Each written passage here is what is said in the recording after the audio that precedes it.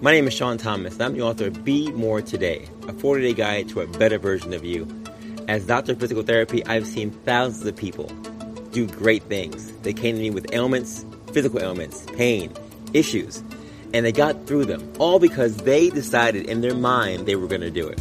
So I wrote a book about it. Your thoughts can make you great, or they can make you crumble. Those thoughts actually control everything in your life. I have 3 things I want you to do. Starts. Things I want you to start doing in your life that you said you wanted to do at some point in time. You said them. Stops. Things I want you to stop doing in your life, which I know you also want to stop. And 3 goals for your lives. And I take you through a 40-day guide to make sure you take those thoughts for those 3 things into reality. Now, I put some workouts in there too. Workouts to keep you always on the move because you got to keep moving. You got to stay focused. So, 40 days. Thoughts, workouts, you. And all I want you to do is trust the process and just be persistent. Visit BeMoreTodayBook.com. That's right, BeMoreTodayBook.com. And I guarantee you, if you just trust the process and be persistent, you too can be the best version of you.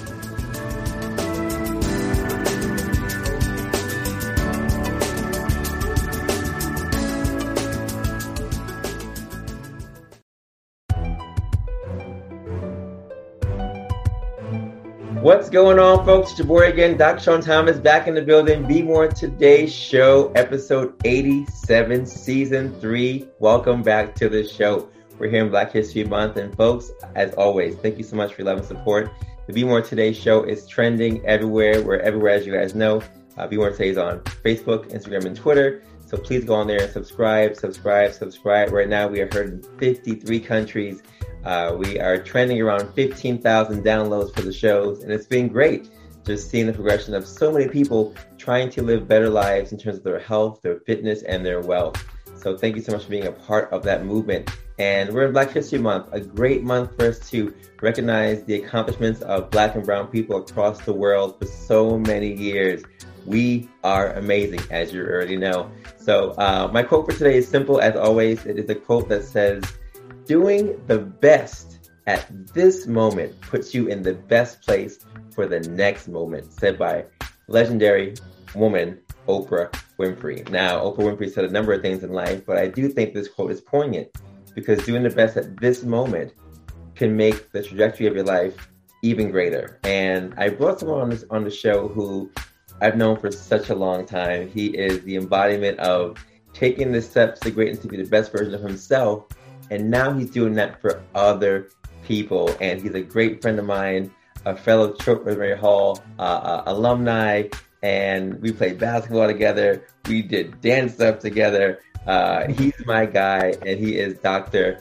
Bamidele Olatunbosun. Now, Dr. Bami is a primary care physician in Tampa, Florida. Prior to moving to Florida in 2021, Bami was a medical director at a rural community health center in Grass Valley, California. After spending a year in the frigid cold of Fairbanks, Alaska. In Alaska, he practiced in a family practice, right? And then he was very passionate about working in underserved populations at a community health center. He trained at one of the largest teaching health centers, the Institute of Family Health in Harlem, New York. Big ups to Harlem, you already know. With his hospital-based training at Mount Sinai Medical Center, where I was born at, and my daughter was as well. He studied medicine at Wake Forest and has an MBA from the University of North Carolina. He spent his undergrad years at the University of Pennsylvania, UPenn, and was in Prep for Prep 9 program in NYC as a youth. Through Prep 9, he went to Choate Rosemary Hall, as you already know, forever true to gold and blue, where he met the one and only, as he says, me. But folks, he truly is the doctor of many talents and the superstar on this show today. And he's recently opened up a practice in Tampa, Florida, in order to provide care for patients in a holistic manner that we're going to talk about today. Ladies and gentlemen, boys and girls, pets included, please welcome to the stage my boy, Biggie Bams, aka Biggie Bams, but really known as Dr. Bami. Dr. Bami, what is going on? Oh, thank you. Thank you so much, Sean. It's great to be here talking to you. Last time we talked was at Mount Sinai. You know, I wouldn't say I was at the delivery. I was on there, you know, with you the day of the delivery, right? It was crazy to see that you were there. I think you posted something on Instagram, like, I'm at Mount Sinai. So it's a pleasure to see you this many years later. Doing well. I follow the podcast, and I'm proud of you. Thank you so much, sir. That day really was incredible, not just because my daughter was born, but seeing you literally in the hospital, literally at our room, was just like, what? It just brought me full circle because, so many people are, privileged to have the ability to, give birth in the hospital and to have great care. And Mount Sinai was great to us. I was born there. My daughter was born there.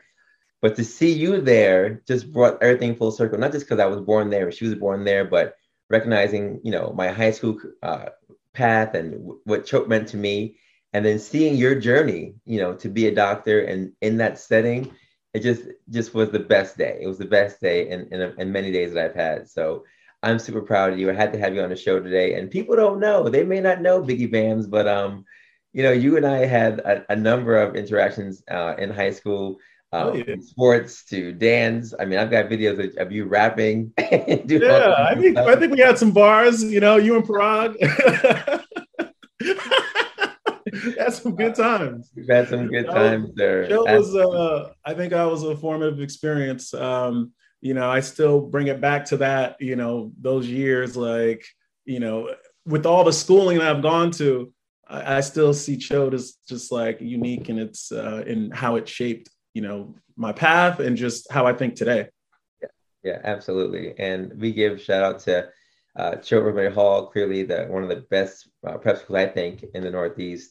But I also wanted to, just in the history, on the light of Black History Month in February, we've had a number of guests on the show who were part of the Prep 9 program, and you are clearly a great product of that. So do you mind just talking to people about what Prep 9 was to you, and how it kind of skyrocketed you into Choate and into your other educational experts?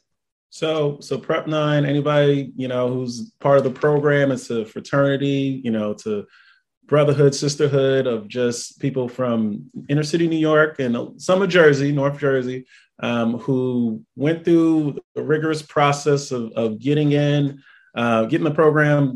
There were 60 of us at the time. This is like mid 90s, who we were, what I remember most about those days is I lived deep in Queens. I was in Jamaica, Queens at the time. And our school was in Trinity, which is basically Upper West Side. And so that's a nice commute. And I just remember day one reading Charles Dickens' Great Expectations on the subway home, like, how am I going to do this program?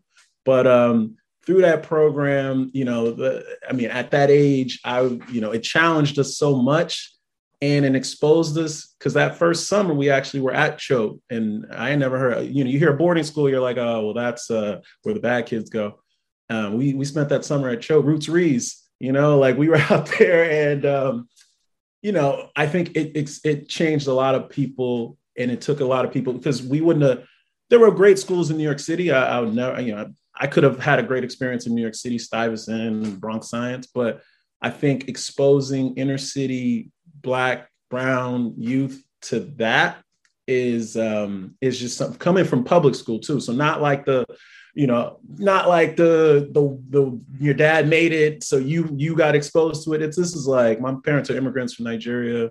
They would have never known. All they knew was Harvard, Yale, Princeton. That's the three schools they knew. So to go through that program, and then they stay with you through the years. So Choate, Penn, through the years, they come to the campus and they get everyone together. So to see everyone else kind of go and become what they became and be leaders on your campus. And, I think it's a brand, and in that brand, you kind of, it's like being a minority, it's its own little pocket. And then being in prep was its own little, smaller pocket. And so till this day, I still talk to my prep people. I think I probably talked to Jamel 2 weeks ago, Jamel Melville. I still connect. So I will always have love for the program. And going back into New York for a residency in Harlem, I was able to participate and do like a video with re-engage with some prep people. Kristen Clark, the DOJ, the head of DOJ, she's prep. We did a video together. So like just being like, wow, like prep people are in, Washington now, prep people are leaders now. It's just been a remarkable experience. Yeah, I saw the video. I was privileged to see the video. You did a great job. And Jamel and I ran the marathon together this past November. So it's just really great to see the connections. I wasn't a prep student at all, but I appreciated the camaraderie that prep students had at Choate. I had never heard of the prep program. I went a different route to get to Choate. But when I got to Choate and heard about all the people who were in Prep 9, and there was a fraternity sorority feel to that you guys really connected in a way that was just, it was beautiful. And then opened that up to all the minorities with like CALSA and other things that we had at Choate, our Afro-Latino Student Alliance. And, it just made that fraternity of that brotherhood just even bigger, recognizing that we all came from different places. And now that we're all here, let's do this together. And I'm sure when you went to Penn, I went to Brown, there were other networks of minorities that you went into and had other groups that did that same thing on a greater scale. So, we as people of color have done a great job at continuing to just give spaces where spaces were not provided. And I think that prep is a great starting block for many, many students just to just be exposed to places like Choate, Andover, and Exeter, and whatever else. So kudos to Prep 9 and all the work that you guys have done together to continue to give Black and brown people a space and a brighter future. And I can also add that in our years at Choate, I think the school seal prize, which was whatever the highest prize, it went to Mark Callender your year, went to Jamel my year. I think it went to another prep person within that. And this is for everybody. This is out of all the students in your class, in your graduating class. Prep kids, they represented, at least during our era. So yeah, that's what kind of that working hard, like getting just grind. It's kind of like being an athlete, right? If you're training with college kids and at freshman year in high school, you're gonna be a better athlete come college. So right. It's that's kind of what I hope that it's what it produced. Like I hope I hope I go to the reunion if they have one this year. They've been they've had to do a few online ones. I don't know if I can if I enjoy the online ones as much. Yeah, no, it's good to see everybody. It's good to see everybody. So Doc, I know that you've done a number of different things. You traveled the world. I've been following your story. You were in Alaska for a while. You were all over, just continuing to hone your craft and to prepare yourself for this moment where now you have a location that's called Just Medical Care. What is Just Medical Care? Just for the people who are listening on the show. So Just Medical Care, I wanted to create something that I came to Florida because of, I was in California. I felt initially I wanted to open it in Oakland, if I had to be honest, but Oakland was just, the last couple of years, unfortunately, things kind of changed and it was less predictable. So I was like, I'm going to move to Tampa, Florida, of all places. I have a good friend out here and just thought it was the time. Tampa's very diverse. So I've always wanted to stay in that kind of, the culture I grew up in. I wanted to, I know a lot of doctors do make it and they reach the heights, and I think that's very respectable, and that's the way that they go. I've always worked in community health centers, like I said, the Institute of Family Health in Harlem, where it was, that's 119th and Madison. That's basically East Harlem, Oakland, California, West Oakland. So coming here, I wanted to create something where I would have working in an underserved community health center. It's primarily Medicaid, like people who just, can't pay, for quality, the same quality that they should be getting. And people, even the doctors in there get burnt out and it's a tough environment. So I wanted to create something where I could have the dialogue I wanted with my community, with the community I identified with, while at the same time I have more control over who I'm having those conversations with, and I have control over who I say yes to and who I say no to. So when I say just, I mean, I just want it to be the basic, just medical care. Like I just want to provide. I don't want all the other stuff involved. I don't want the I don't want to have to be assigned to a weekend shift where I don't, where I'm doing something where I don't feel comfortable with, or covering for someone I don't, I just wanted to be, I just wanted to provide the medical care, but then I also wanted it to be fair, like just, like right, like sometimes, I think as physicians we value our time. I mean, you're paying for our time, right? You're paying for our advice, our time. Obviously, a surgeon, you're paying for their technical expertise, but any doctor you go to, you're just paying, the only thing that makes them special is that they can write prescriptions. But otherwise it's just information and time.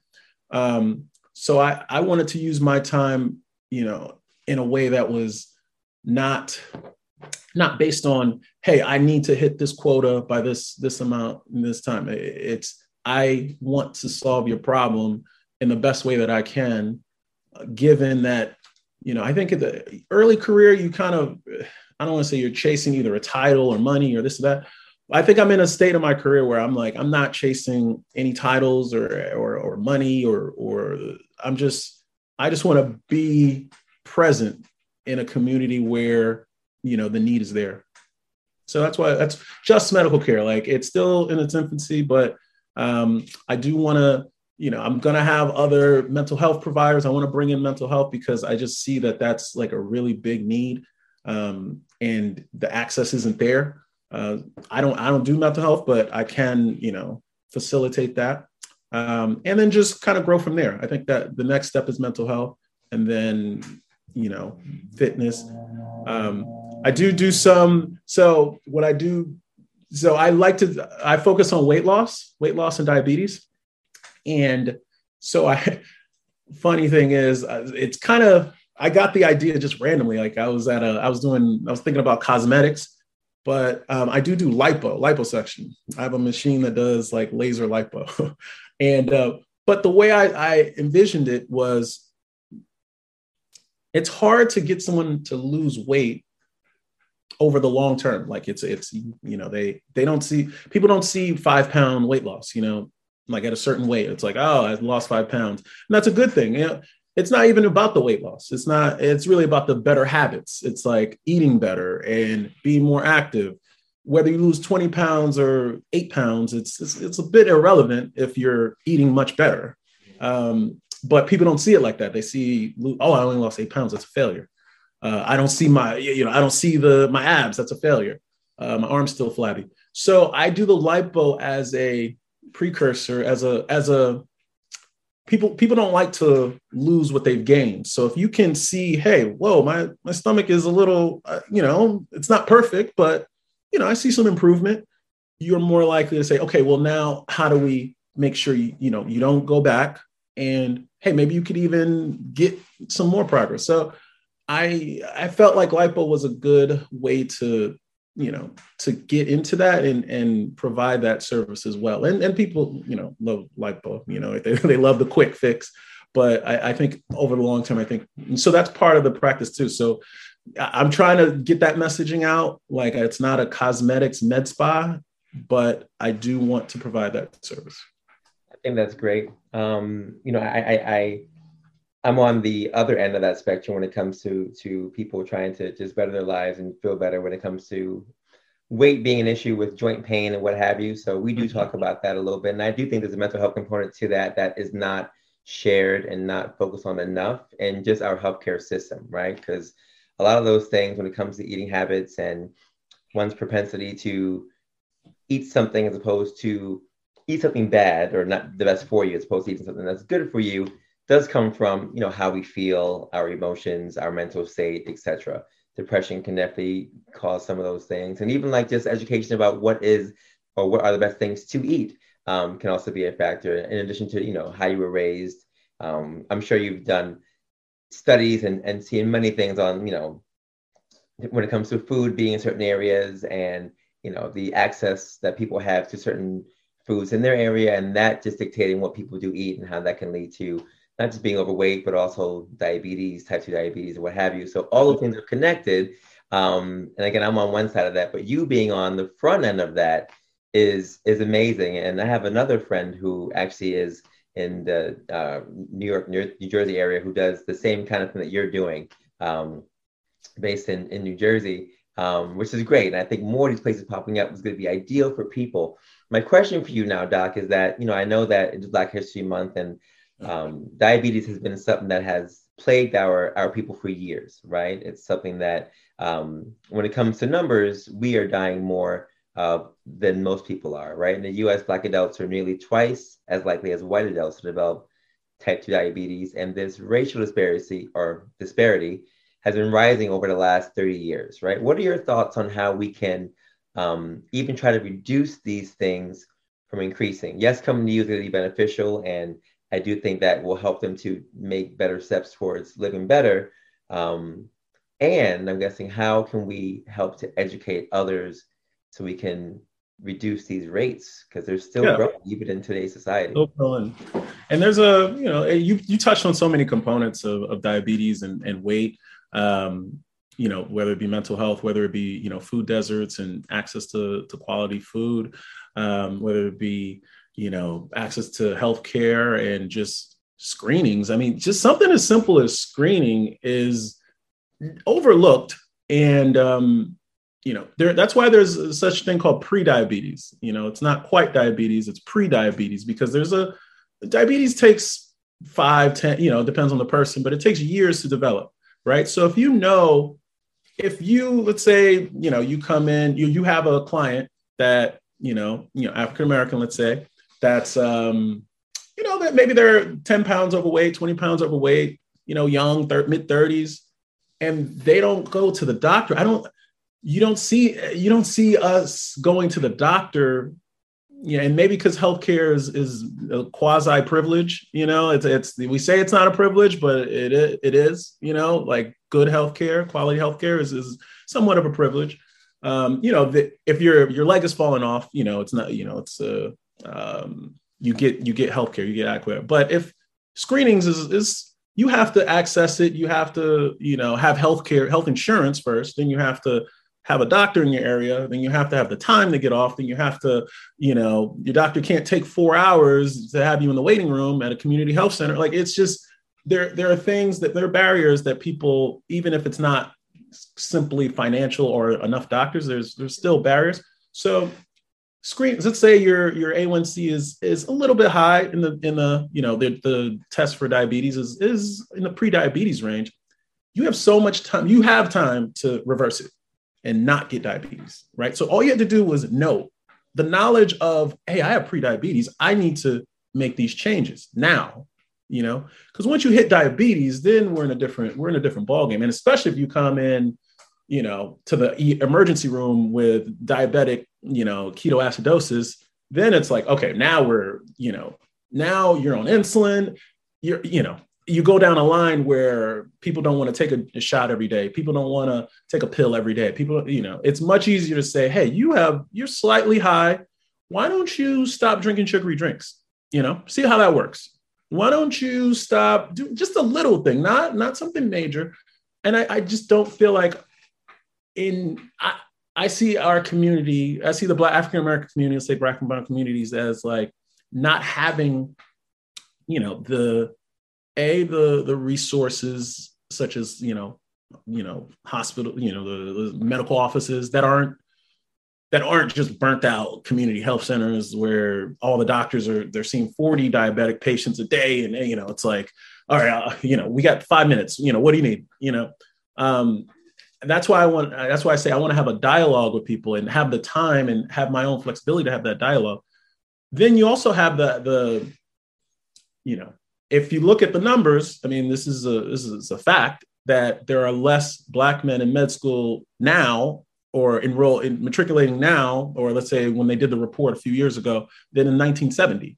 So, I tell a story where, it's not, it's no malice, there's no hatred. It's just, I understand that coming from the community I grew up in Brooklyn, I grew up in Brownsville. I grew up on Rockaway and Atlantic. So coming from that community, then I moved to Jamaica, Queens. But coming from that community, I'm gonna be able to talk to someone, from that community better.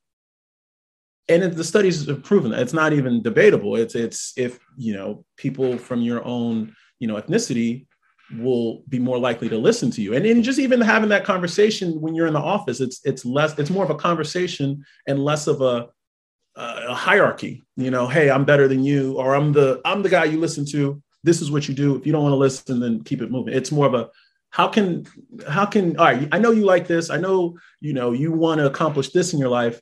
How do we get you to accomplish that? So I think having more Black doctors, for lack of, that, I mean, it's not that easy, but, it takes a long time to train a doctor, but lack of, having that is a starting point. That's the ultimate starting point. I mean, that's what needs to happen.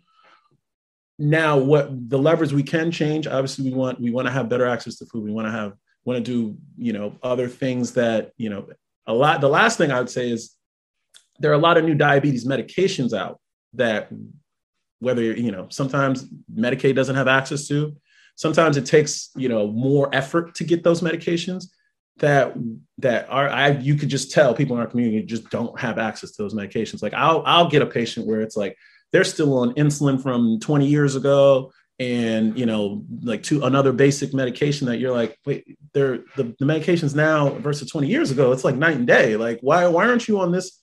Insulin makes you gain weight. There are medications out that make you lose weight. Why would you take a medication that makes you gain weight? So, just the education around having quality physicians and then those physicians making that effort. I don't want to put it all on the doctors, nurse practitioners, the providers, but I think, it's going to take everyone. It's going to take, the whole healthcare system, unfortunately, that is very difficult to change, but has to change in order for diabetes rates to significantly go down. Yeah, no, I hear what you're saying. I actually, my grandmother was diabetic, and I remember her taking medication and, not knowing what was happening when I was younger, but recognizing as I got older what was happening. I was very grateful that she didn't have anything that was complicated in terms of losing limbs or what have you, but she was definitely on medication and definitely lived a life of being diabetic. And my dad was pre-diabetic for a minute, and he changed his lifestyle ASAP. It was all just based on what he was eating. And actually, in my book, I actually wrote about a chapter where I found out that I too was pre-diabetic for a minute. And that was surprising to me because as someone who was so active, going out, running, all these different things, for me, my knowledge was, well, if you're active, then you're fine because you're at least doing what you have to do to burn off whatever. But it was the nutrition portion of it that was throwing me off. Too many carbohydrates, too many, even my protein drinks and what have you that had a lot of sugary things in them. And, my lemonades and what have you. Also, those kind of things just added up to a point where my doctor said, look, you're not bad, but you're definitely borderline. My A1 level was 6.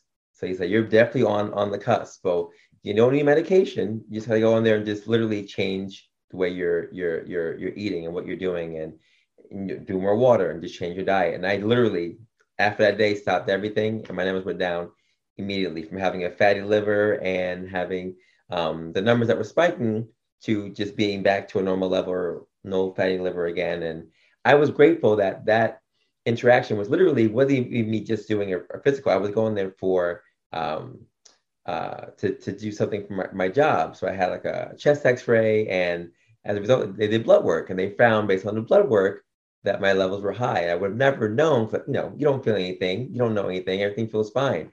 But like you said, if people aren't doing routine checkups, if they're not going to the doctor on a regular basis, doing blood work, etc., you may never know that your levels are higher until it's too late. And right. I think what you're saying is completely right. The education piece and having more people who look like us in those environments to educate people who look like us. Education is the way to go. And I think what you're doing down there is going to be life-changing in the sense that, a number of people, especially young people, when they see Black doctors, right? It's a game changer, even in 2022, right? Because you said the numbers of people who are in medical school who look like us are decreasing. The number of people who are out there practicing are not as high as they should be. So seeing someone like you in that environment, that by itself can inspire someone to change their diet, to change their habits, to change their lifestyle. Just recognizing that you know where they've been from, you know how to talk to someone who's been in a certain area, and you can reach someone that someone else probably can't. That's an important point that you made, and that we kind of that we need to. I think the number I saw was there. The USA is 13% Black ish, and there are, I think, 4% Black doctors in the country. And a lot of that, because it's unfortunate, but there is the idea of Black exceptionalism, right? So if you make it, you're like the head surgeon of Stanford, like you're like, either you make it that big or you're kind of like, you don't make it, and there's a bottleneck. There's a glass ceiling that if you can break through, you break through. But if you can't, there's just so many barriers along the way.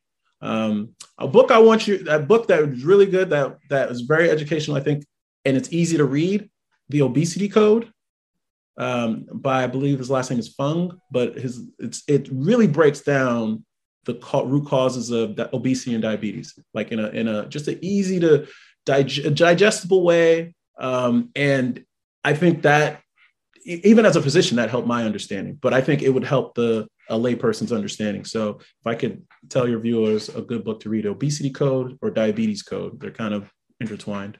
That's great. Doc, another question for you. I know that weight management is somewhat psychological, but also somewhat physical. What's the ratio you think in terms of if someone is trying to go out there, say they come and see you, right, and they have a weight issue, how much of what they're going to be learning from you is going to be what they have to do on the physical realm, and how much of it is going to be, like you said, you're talking about bringing in mental health at some point in time for your practice. How much of it is also going to be the mental capacity or the mental challenges that they have to go through to get their weight down as well? Well, there's so much undiagnosed depression, anxiety in every community. I don't even want to break it down to our community, and there's just, people just don't, I think people are doing a better job of recognizing it now. I think it's more socially acceptable to say that in public and recognize it. But, it's still a thing, and people treat their depression in different ways. And eating is one manifestation of depression. Eating and sleeping, not being active, withdrawing socially. That's one manifestation of depression, one of many. So there's always there is a mental health component to weight loss, because you found, let's say you brought up your example, you found out pre-diabetic, you had to make XYZ changes. You took the steps. You're a motivated person. I know you. I'm surprised. When I heard that story, I was surprised. I'm like, you were a super athlete. That triple jump, you were no joke on the triple jump. But you took the initiative, and I don't know your mental health condition, but there was no. I'm sure there was difficulty, but you overcame all the barriers that were required. Some people can't.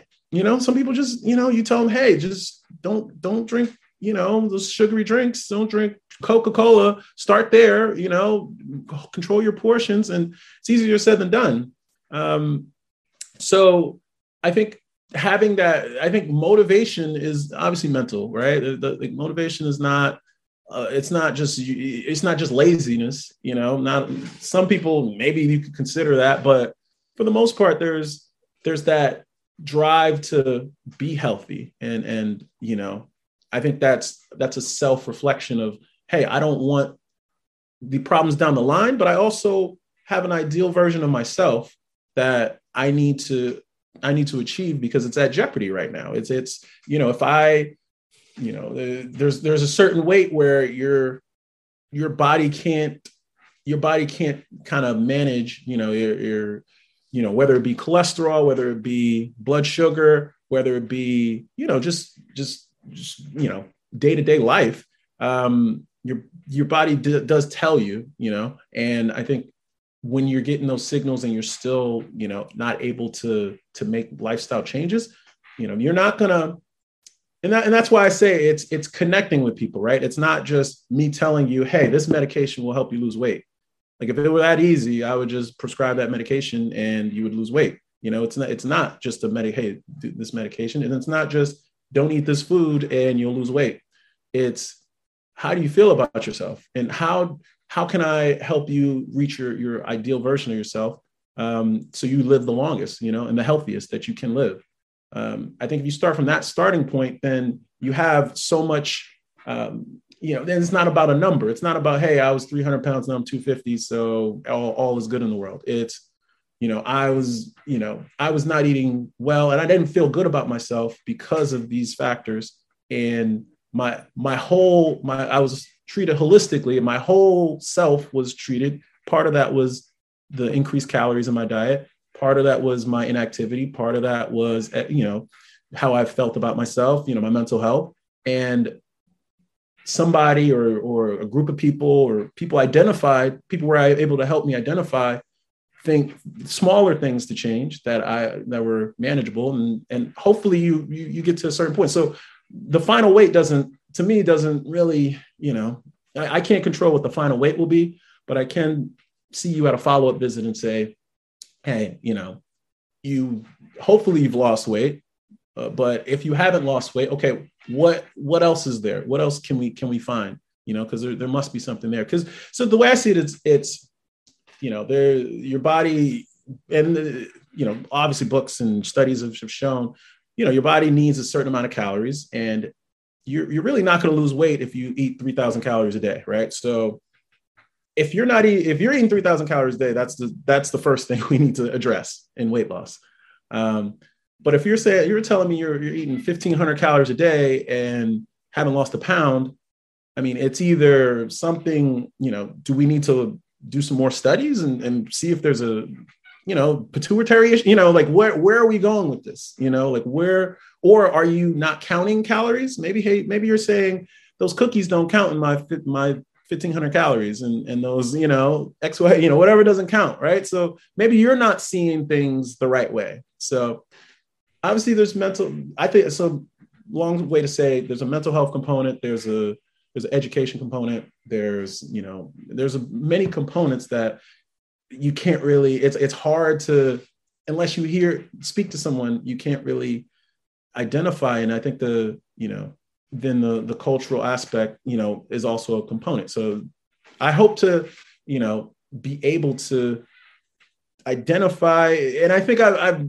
when you start your career, when you start or training in medicine, you start now. I think you have that fear. You know it deep down, but you have that fear. But I finished residency about 5 years ago, and I think I'm kind of past that fear of hey, am I gonna do well enough for my patients? I think I'm past that. So it's time to we about to be 40 this year, so I think it's our time. I think it's our time to show the world that, we've been students for so long. We've been, waiting in the wing for so long. So why not now? Absolutely. Absolutely. I have a question for you. A number of people talk about wanting to lose weight, and I think it's a pretty, it's a very specific request, or I guess goal for many people. Some people are clearly, when we talk about BMI, right? BMI is pretty much our general standard for right. whether someone needs to lose weight or not. And some people may fall in that realm of being overweight or obese based on that principle. But most people, whether they do or not, I think everyone likes to tighten up and lose weight in general, right? When it comes to liposuction, though, a number of people have asked me, and this again is not in my realm of practice, but they've asked me, should they get liposuction? Is something that they should consider, something that they should be doing? And my usual response is, well, have you tried the other things first in terms of, like you mentioned, exercise and dieting and counting your calories and checking your mental health status and all those different things. But I guess my question for you is, who actually is an ideal candidate for liposuction? When it comes to liposuction as, well, we're going to do this now. because there are some people who may say, look, I don't want to work out. Just give me the liposuction. Let's get this over with, right? Right. So I'm always curious who is, and then clearly there are people who are ideal candidates because it's hard for them to lose weight in general. So who, in your expert opinion, are those candidates who are ideal for surgeries like liposuction? Yeah. So what I do, I'm minimally invasive. So basically, I have a laser that melts the fat. So it's actually very minimally invasive. It's so don't for what I do, I wouldn't call it surgery. But so liposuction there, like you're kind of getting at, there are levels. For what I do, let's say, and then we can kind of expand. But it's mainly for, I would say, someone with, once again, it kind of goes back to the mental health component, but also with areas, like I wouldn't recommend someone who's, with a BMI of 40, 45, morbidly obese to get liposuction. I mean, it's going to be pointless. You're not going to get an ideal outcome. You'll never slim down to what you feel like you want to be. It's a little pricey. I mean, pricey enough, it's your money. And it's not a weight loss treatment. And so that's rule number one. This is not done for weight loss. You probably won't even lose weight, maybe 2, 3, 5 pounds, so it's not a weight loss treatment. So I think anyone who can, that's a starting point. Like you need to understand that first. So I think someone with like a BMI of 35 to 40, it's okay. As long as if their complaint is, my flanks, I don't love my love handles. And, I really would feel better about myself if, I didn't have these love handles, or I didn't have the bra roll, or I didn't have the belly sticking out. Like if there's a specific part of your body that, you want to have addressed, because then once that is addressed, because that's more achievable. And B, once you do get that, once again, you're not going to want to lose. You're not going to want to revert back to, because obviously that was on your mind enough to want to spend the money to take the initiative to do it. And then B, I mean, there's also, like when I say med spas, there's nothing wrong with med spa, there's a need for that, right? But I'm a primary care doc, who is trained to do these procedures. So I'm going to see it as, okay, well, I do blood work. To even get the lipo, you got to do a whole thing of blood work, right? So I'm going to know if you're diabetic. So if I see you're diabetic, I might not even do if it's that bad, I'm not going to do it. But then I'm also going to say, all right, you have to come back. In order for me to do this, you have to come back. You have to come up one more time before and then back in 2 months. So there's already that seed of like, okay, well, we accomplished this. Now let's get to the good stuff. Let's get to the important stuff. The stuff that'll make you have a healthier, longer life. So when it's ideal, it depends on the provider on what's ideal, because if there may be places where they're just like, hey, get them in, get them out. Okay. I don't want to, I'll never follow up with you again. That doesn't, long-term, that's not going to address weight loss or diabetes or anything, but having someone who's still engaged or at least even reaching out to your primary doc would actually go a long way to, I think, just mentally say, hey, I think that's my biggest selling point, or the biggest thing that I think captures people. It's like, and I also actually set people up with a personal trainer. I work closely with a personal trainer and say, hey, you don't have to stay with them, but you have to, prior to the procedure, I want you to have an appointment with them, and he's going to give you some advice on meal prep for the week, for the weeks prior and the weeks after the immediate procedure. So meal prep and exercises you can do, because you can't do too much right after lipo. It is a painful process. So you kind of you want to heal, but you can do some exercise. So just getting the ball rolling. I think it's weight loss is so complicated. But the main thing is the lipo is not a weight loss procedure. Do not think that you're going to get any weight loss benefit long-term. There's no magic bullet. I mean, it's weight loss is, very much based on our diet, our culture, our habits, our state of mind, So I think it's it's a fallacy for someone to not want to think that they could not exercise their way into weight loss, and not eat their way into weight loss, or change their diet, their way into weight loss. Yeah, no, I agree. I appreciate you saying that there's no magic bullet. I think a lot of people get lost in that, especially with what we see on TV and commercials. And, there are 1,000 gimmicks people see about losing weight and what have you, which are never really accurate. But hearing it from you and recognizing that even if you do something like liposuction or what have you, or that procedure, there's still a process of doing some training. There's still a process of making sure you eat right. And there's still a process of you possibly maybe losing weight or not. But it's a process you still have to go through to continue to get to where you want to be. And I think they do lose sight of that. So thank you for sharing that. I appreciate that. And if you can tell your viewers, or if I can tell your viewers, that fasting is a remarkable way to go. Even if you just fasted, if weight is your concern, if you fasted, and even if it wasn't your concern, but a healthy diet, 2 days a week, every intermittent fasting, just don't, eat. If you eat at 6 a.m, don't eat until 9 p.m, and, you can try broth, you can drink water, but just no calories all day. You think your body is telling you, oh, I'm hungry, you gotta eat, but you actually don't have to eat. It's a completely mental thing that hunger is mental. It's not physical. It's not your stomach actually saying, hey, we're hungry, come feed me. It's your brain telling your stomach, it's about time to eat, So if you can break that cycle of every 3 hours I got to eat, or every 8 hours I got to eat, so just by default, your calories are going to go down. I mean, if you don't eat for 15 hours a day, you're going to eat less calories in a week if you do it 3 days a week. So, I mean, just sheer calories are going to go down. But then also your body starts breaking down the sugar in your liver, the fat in your liver. So your fatty liver plummets. Even just the intermittent, just that time frame where you're breaking it down, just allowing your body that time to rest and break down the sugar and the fat in your organs, and in your peripheral. It's doable. I mean, it's hard the first couple of weeks, but once you get in that habit, it's something where you'll see a noticeable difference. That's the one, there's no magic bullet, but if you can keep that habit, if weight loss is your concern, I'm not saying everyone should do it, then that's what's going to give you the longest term result.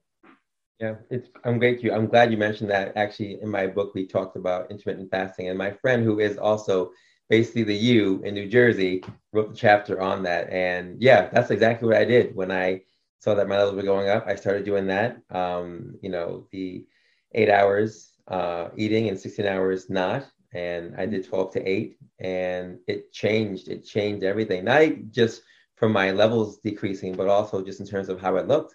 I was already working out and doing certain things, but then when I started doing that, it just made what I was doing even easier.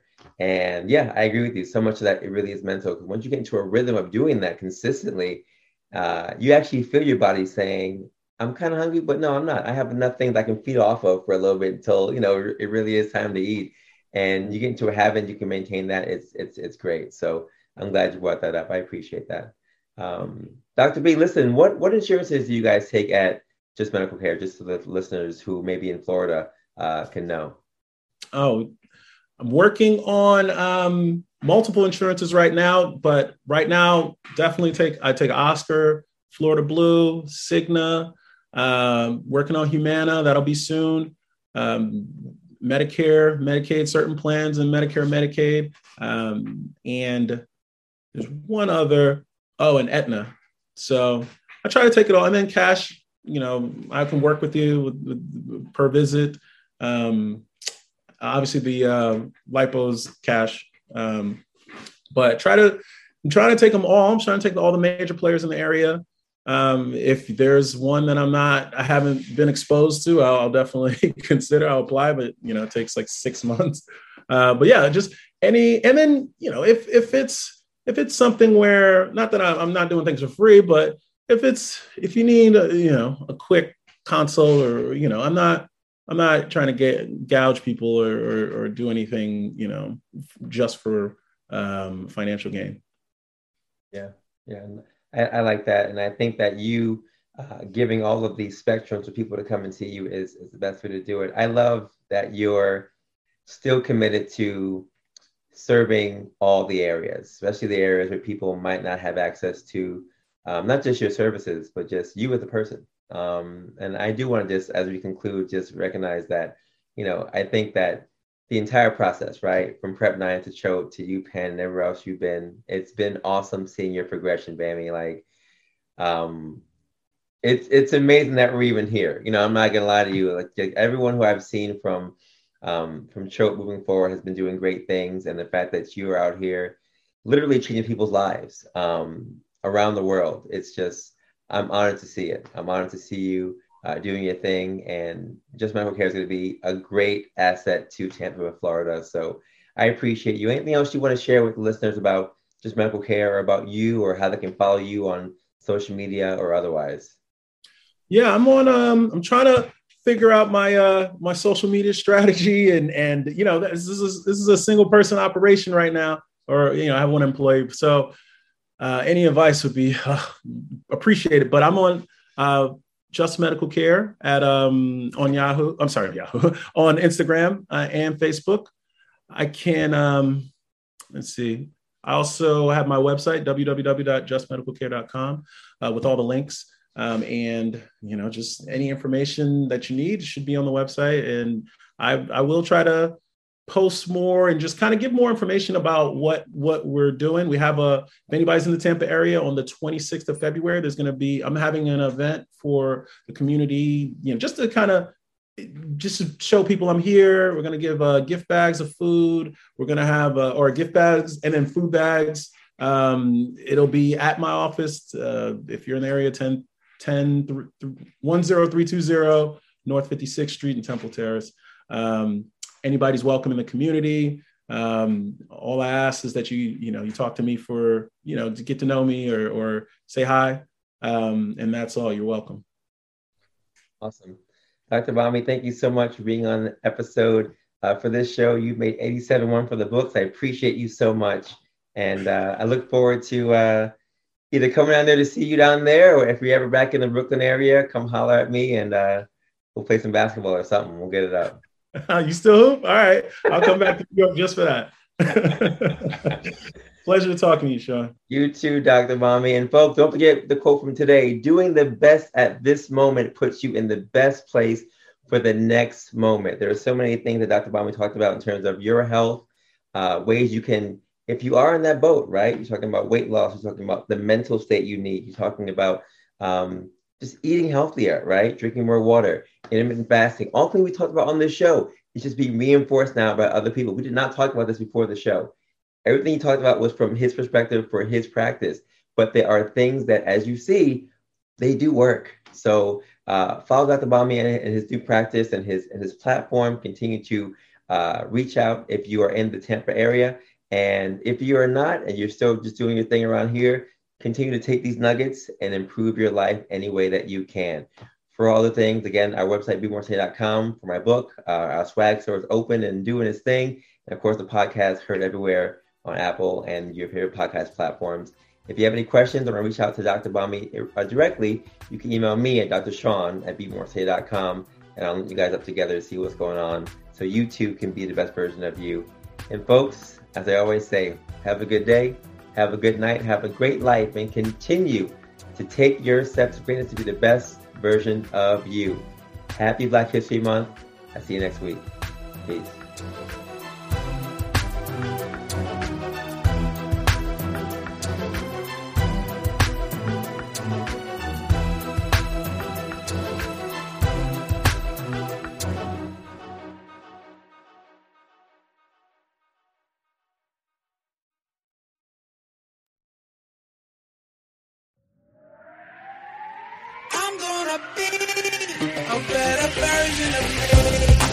Every journey starts with a thought, a vision, fueled by a why.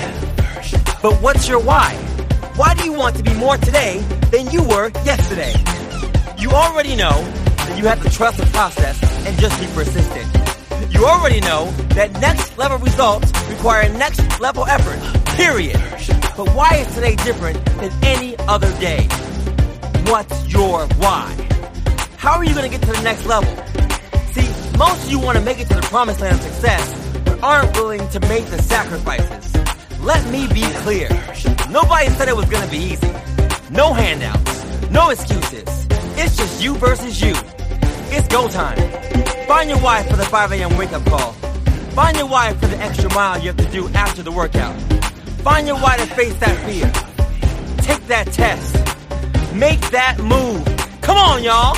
Your whole life has been a warm-up for this moment right here. Today. Are you finally ready to play? You gotta decide to stay always on the move. Less talk, more action. Just be better. Just be more. Be more today.